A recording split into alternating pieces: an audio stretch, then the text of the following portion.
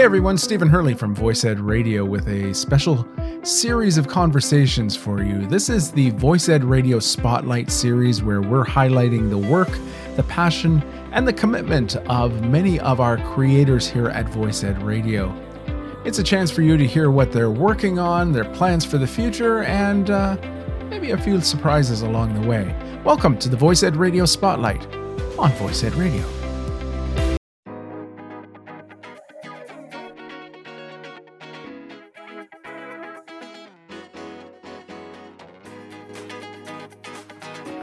That was the sultry sound of Stephen Hurley.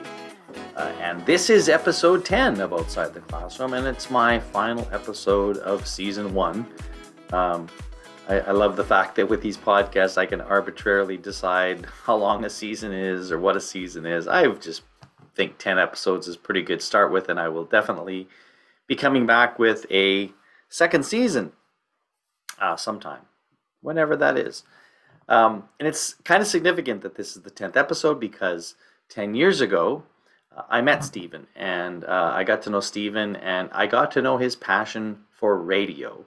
And Canadian educators might be familiar with Stephen as the founder and the creator of Voice Ed Radio. And he does some pretty amazing stuff. So if you have not heard of him, you'll want to check out his work on Voice Ed Radio. Just a plethora of really interesting conversations and music and just radio dedicated to education. And so it's my privilege to be able to sit down and chat with Stephen for a short time. It definitely could have gone on a lot longer, but trying to keep these at whatever a consumable length is. But hopefully we did that, and I learned a lot about Stephen's background, his context, his love for radio. Why he thinks it's such a significant medium, and just grateful to know him and all that he does. So here's my conversation with Stephen Hurley. Well, everyone, this is the season finale of Outside the Classroom, and I've enjoyed my 9 previous conversations with such a variety of educators, and I had a few people that I was thinking about doing my 10th episode with, and then, as it sort of happens for me, names just sort of flood through my network, and it's like, Stephen Hurley? Yes, of course, Stephen Hurley. Stephen, why don't you begin by telling us just sort of the basics of the bio that you want to give, right. And then the second part of that question is, how do you and I know each other? So just all about you, and then maybe a little bit about us. Okay, the 10 is important in this story. So I am Stephen Hurley, and I am a retired educator from the Toronto area. I taught for the same school district for over 30 years. And I say retired because to me, retirement has turned out to be taking the old rubber off and putting new rubber on the wheels. And so you've got a new way of getting around life. And so within that 35, did I say 35? No, it's 30 years with the Dufferin Peel District School Board, had a chance and loved the opportunity to do all sorts of different things. So I got into the habit of writing my own job descriptions every spring. And for 10 years of that 30 years, I was able to do things that didn't exist before I wrote the job description. And to me, that's what kept me in teaching, the ability to kind of be creative and imaginative and take that to a different level. But I tell people I loved every minute of my teaching career. There were a couple of minutes I didn't love, and that was usually due to a Thursday night pub crawl and trying to get in on Friday morning. But the profession allowed me to grow, to make mistakes, to correct those mistakes every Monday morning, and to go on. And it's interesting because education got into my blood, and when it came time to retire, I had no desire to look away. And so I did some work for the Canadian Education Association, now the EdCan network, and was across Canada a couple of times with them on facilitated consultations, and decided 4.5 years ago, this week actually, to start Voice Ed Radio, which is a combination of my love of radio and the sound of other people's voices, and education. And so we've grown over the past 4.5 years. We met the year before voiceed.ca actually began as a multi-author blog space out there in the ether. And we met at Unplugged in Algonquin Park. And that, I believe that was 10 years ago this summer, 2011. Yes. So that's why the 10 is important. So that was a That's gathering of 40 educators from across the country, and we had to apply to get there. And we had to take a train up from Union Station in Toronto to get there, and then walk into the park. But it was a few days of imagining, and you were actually my group leader for that session. And I think it was then that I told my story of my love of radio and how it brought me joy. And that's where this whole thing began at 10 years ago this summer up in Algonquin Park with Dean Shareski and a number of other people. Well, and that remains, perhaps, well, not perhaps, but I would say definitively the best professional learning experience that I've had. And there were so many elements about that that I've tried to rethink and recapture in other moments, right? The fact that we were in this really amazing space in nature, and it was called Unplugged because here were, 40 of the most plugged in educators at the time in Canada. Everybody was online and doing all kinds of stuff, and we didn't have any access to that. And so it was just these just rich conversations that took place on aerodynamic chairs, on a beach, in a canoe, in cabins, over dinner, over beers, it was just so wonderful. And you made quite the impression on me during that time. And I remember writing a blog post about it shortly afterwards, because it was the way I remember it, and you can correct me if I'm wrong, is that you, because you knew you were kind of closer to the end of your career, you begin thinking about this experience you had with radio and sort of your love of it and how you might rekindle this, because it was something that it seemed like had been there for a while. So can you just maybe talk about where did that come from? Like, what was why do you love radio? What's the thing? I was given by a Roman Catholic priest for Christmas one year. I thought it was a box of chocolates. It was square, rectangular. It was kind of heavy. I thought it was a box of Black Magic chocolates. And I cut his grass, took care of the rectory, and ended up being organist at the church for about 40 years. But anyways, he gave me a transistor radio. And I remember going around my paper route with this thing plugged in. And it was the first time I became aware of the power and the intimacy of radio. Now we didn't have earbuds. We had those little thin earphones, and you put a single ear and you plug it in. It was AM rock. And I remember listening to it. And that's when I became enamored with radio. And I remember that was the summer that I phoned my very first radio station for the first time to request a song. And I dialed and I dialed and I dialed, and it was a rotary dial. And then it was during that hour of trying to get through that I realized that I could actually just push the button on the telephone, where the just almost like Morse code, and dial the number that way. So I started to do that, Anyways, I finally got through, and I heard my song played on the radio, and it said, "This is magic." And I had a grade 5 teacher that year who put me in front of, we had an open concept classroom. All of a sudden the world changed. We had open concept classrooms, and she gave me a cassette tape recorder and a record player. And she said, just go over there and create something. That was the 60s. Right. And that's what I did. And I remember, now my memory says 2 weeks playing with the microphone and the tape recorder. It was probably like 2 days, but I remember that just captured my imagination. And I told my parents, I said, I want to be on the radio. That's what I want to do. And, I tell the story that when I went down to pick up the Ryerson, the radio and television arts program at Ryerson, I was on my way down to pick up the application. They wouldn't let me go because it was a polytechnic institute and their kids were going to go to universities.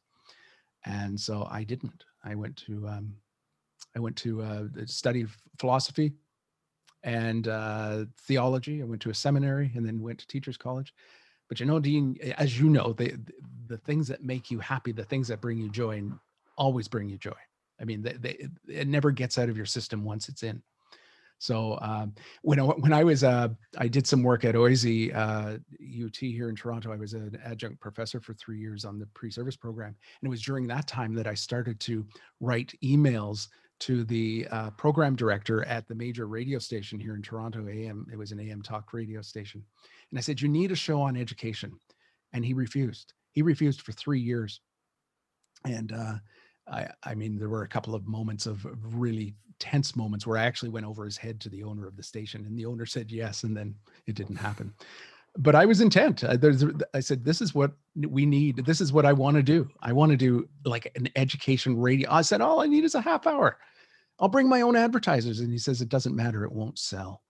And I said, well, the hell with that. So when I retired, I had already had the voiced.ca address, and I said, and it was a spur of the moment thing on a cold winter evening. It was in between Christmas and New Year's, and I missed the part, didn't I? I missed the part at Unplugged. You may not even want to get there. No, I mean, that was, again, I'm building this up in my mind as that was a seminal moment for you. And I don't know if it was. I just remember being part of a conversation. It was that all of a sudden Stephen's like, I've had this thing in my life for all this time, and I don't know how to, I want to do it. I just want to do it. So that was the magic. We were sitting around the great room at Unplugged, and Julia Forsyth was on one part of the room. In one part of the room, Brian Jackson was in another part of the room, and they had just become part of this thing called DS 106, Digital Storytelling 106, which was a course out of Mary Washington University, and there were a lot of frontline, forward-thinking people involved in that whole thing. And it was a digital storytelling course, but part of that was they had started a internet-based radio station to support some of the creative output for that. And so I told that story in the great room because I think we had to do some writing before we got there. And I shared that story, and Julia and Brian both admitted to looking at each other and saying, we need to tell them about DS 106. So DS 106 radio, I found out about on the Sunday, and I did my first broadcast on DS 106 radio on the Monday I got home because I was so excited, and I spent the whole summer, and it just became a thing. And I said, and that's what years later inspired me to start Voice Ed Radio, is that knowing that technology was there, and that the line between creative professional and audience is suddenly broken. Because we can do this, and we can be both audience and creator. I don't know about professional, but time will tell. Well, when I think about, like, when you talked about your experience as a grade 5 student, and I think about, how wonderful it is when teachers can create these moments for kids. And, not everything's going to stick, because there's probably another kid in your class that had the same experience. It just wasn't his thing, and there, nothing is for everybody. And the purpose of school isn't to is to create these opportunities for kids to figure out what their thing is. And maybe for some of us it doesn't happen. But that's the beauty of it when it does. And when you introduce a kid to something, like Gary Steger uses the line, I love introducing to kids something that they don't know they already love, right? You didn't know you already loved radio until this priest and teacher gave you an opportunity to love it. But my question is, like, go a little deeper into, like, convince us, I guess. I don't know if the word is convince us, but tell us why. You touched on it a bit, but I'd love to hear a little bit more about, like, what is the magic here that just appeals to you, that feeds you? It's seduction. It's seduction. And I remember listening to CHFI radio here in Toronto in high school. And this is where it really started to gel for me. Charlotte Odell ran a syndicated show here in Toronto where she would combine music, popular music, some classical, and poetry and prose. So there'd be spoken word on a theme, and then she would weave in music. It was called Tapestry, and it was so seductive that I slept every night with Charlotte Odell under my pillow. I put my radio under, and that's how I went to sleep. And it was there when I switched over to FM radio that I realized there's something compelling about not just the human voice, but how the voice in a radio speaks just to you. They're not talking AM radio, it's kind of loud and obnoxious sometimes, especially now since most AM stations are talk radio stations. But there's something about that FM experience. It was me and Charlotte, and I really believed that, and I felt that I had a relationship. And I said, I wasn't the most confident kid in social situations. I didn't play sports. I played the piano and I mean, loved that and still do that. There was something about the dream of radio that said, I can have this relationship with people. And, I've talked since just recently, actually, with Valerie Geller, who is a radio consultant and did FM rock and other stations in New York and California. And she's now consulting. She's coming to Voice Ed Radio to do a workshop with us. And she said, you need to imagine that there's just one person. You're talking to one person, not an audience, one person. And that captures it for me and still captures it for me.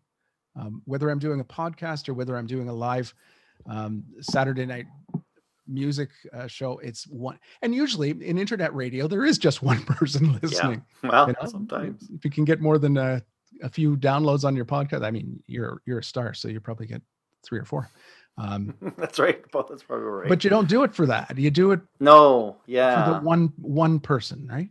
And right. And that's it. And I don't know if that makes sense to that does. But well, and I think about great writers and how great writers make you feel like they're talking to you. Like I hadn't heard anybody put it that way, but I mean, I know what you're saying, because the podcast that I listen to, you feel a connection to those people, and they do make you feel like, whether you're sitting in the living room with them or in there, wherever they are, right, you're with them. And so that was a very eloquent way of describing that, and it helps people, or it helps me, and I think others sort of get what it is. And I think everybody's had that experience. Like, radio is a pretty universal idea, and audio is obviously the human voices, but through this medium has this other ephemeral aspect to it. And it's interesting with podcasting, and some people will say that, well, that's just like radio. And I thought it was as well at one time. And because Voice Ed Radio has a live radio stream, and we can get go live at any time. But I think what podcasting has done is it has taken the broadcast concept, where it's one to many, and reestablish that one to one, because most people don't listen to podcasts in groups. They don't get together on a Saturday night to listen to a podcast like we used to do on the radio, or our grandparents used to do on the radio. It's usually, between the ears, really close. And, when you talk to podcast producers, the sound engineer types are really intent on getting that good sound between the ears, because they realize that that's what people, that's what, whether people come for that or not, that's the experience, part of that experience. Right. Yeah. So tell me, what is it that you love about Voice Ed Radio, and is there a story or a moment that really sort of maybe captures, like, that was just such a cool moment? So just in general, what is it about Voice Ed and any particular moment that stands out? Well, the thing that stands out the most is that when I started Voice Ed Radio, I had no desire to become a podcast network. I mean, there were 2 Canadian podcasts about education in Canada at the time, just 2. We had them both. I mean, Derek Rodenizer, Roland Chidiak, Shane Lawrence from Alberta came on, a little bit later. But I think, to me, the dream was to bring people back to the radio around something that should be important to all of us as Canadians, but I knew it was important to a lot of educators.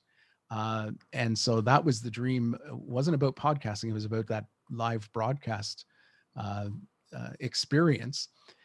It hasn't turned out that way. And I guess that the story of Voice Ed Radio is that we have become a rather large podcast network, but and people don't come to radio to hear something they can get in on demand.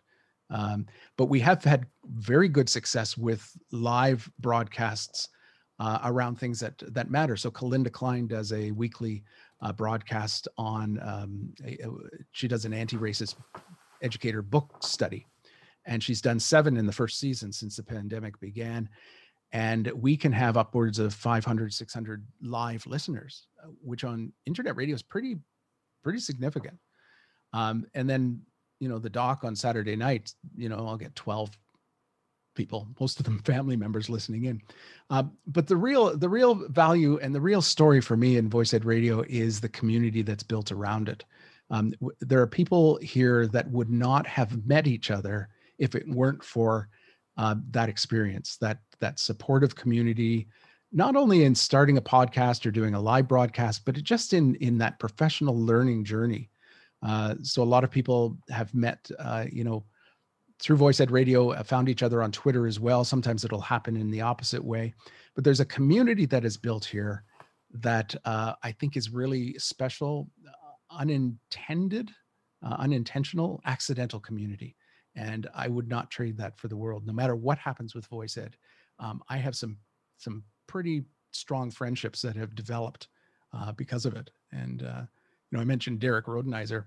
Derek Rodenizer, I'd never met face to face. We connected on Voice Ed Radio. He came down in the first year of our existence.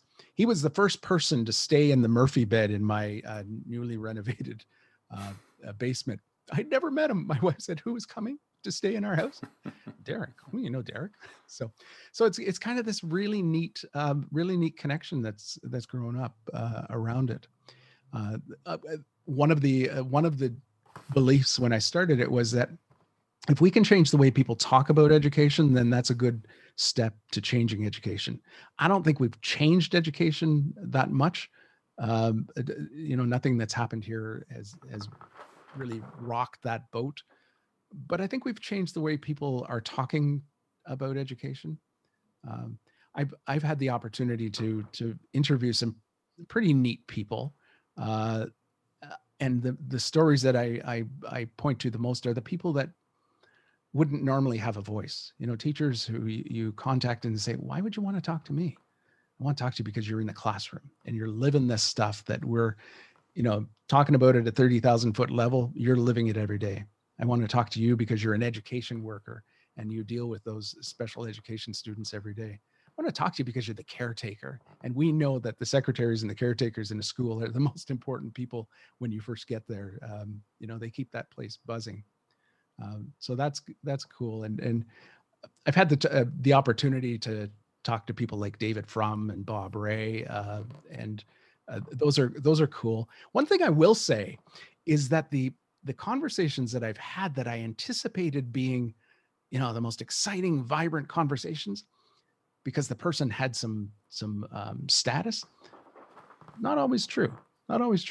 Some of those people that you would pass by in the hallway in a school on your way to see someone else, that turn out to have some pretty interesting things to say.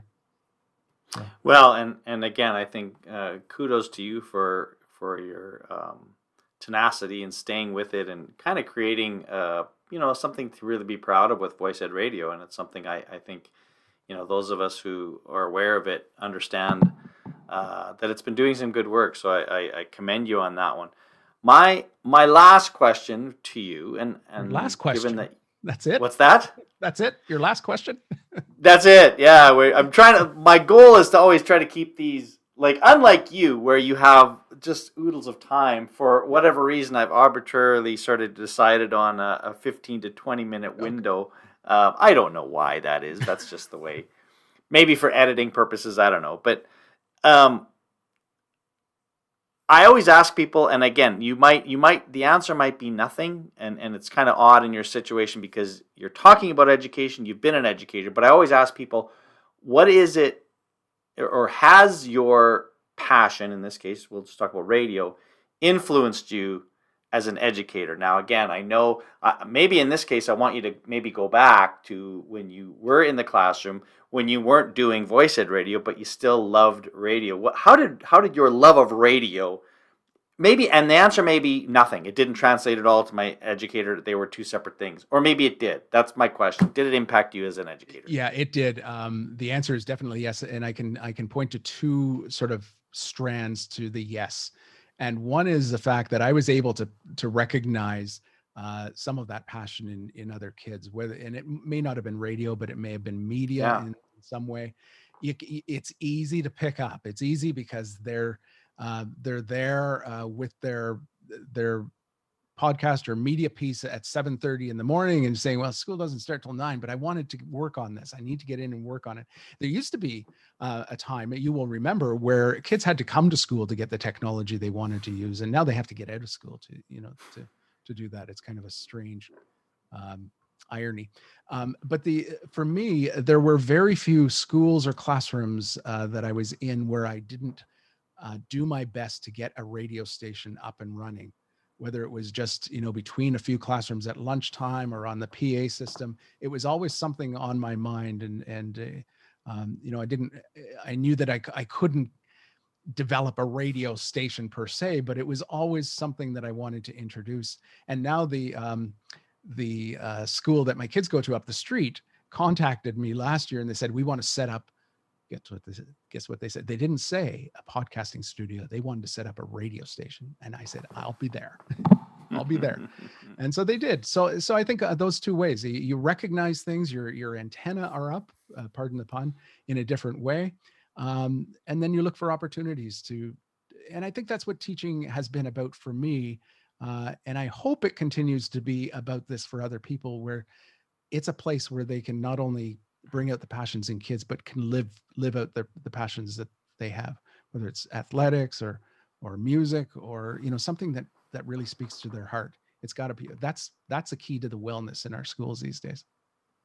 Absolutely. Well said. Well, thank you so much, Stephen. This was a delight to speak with you. And I'm just always excited about the work that you're doing and the contributions you do make to Canadian education and education beyond Canada as well. So thank you for doing that. Thank you for taking time to share with me. And we hope our paths cross again soon. Over a nice IPA. There you go. Awesome. All right. Thanks for this. Thank you.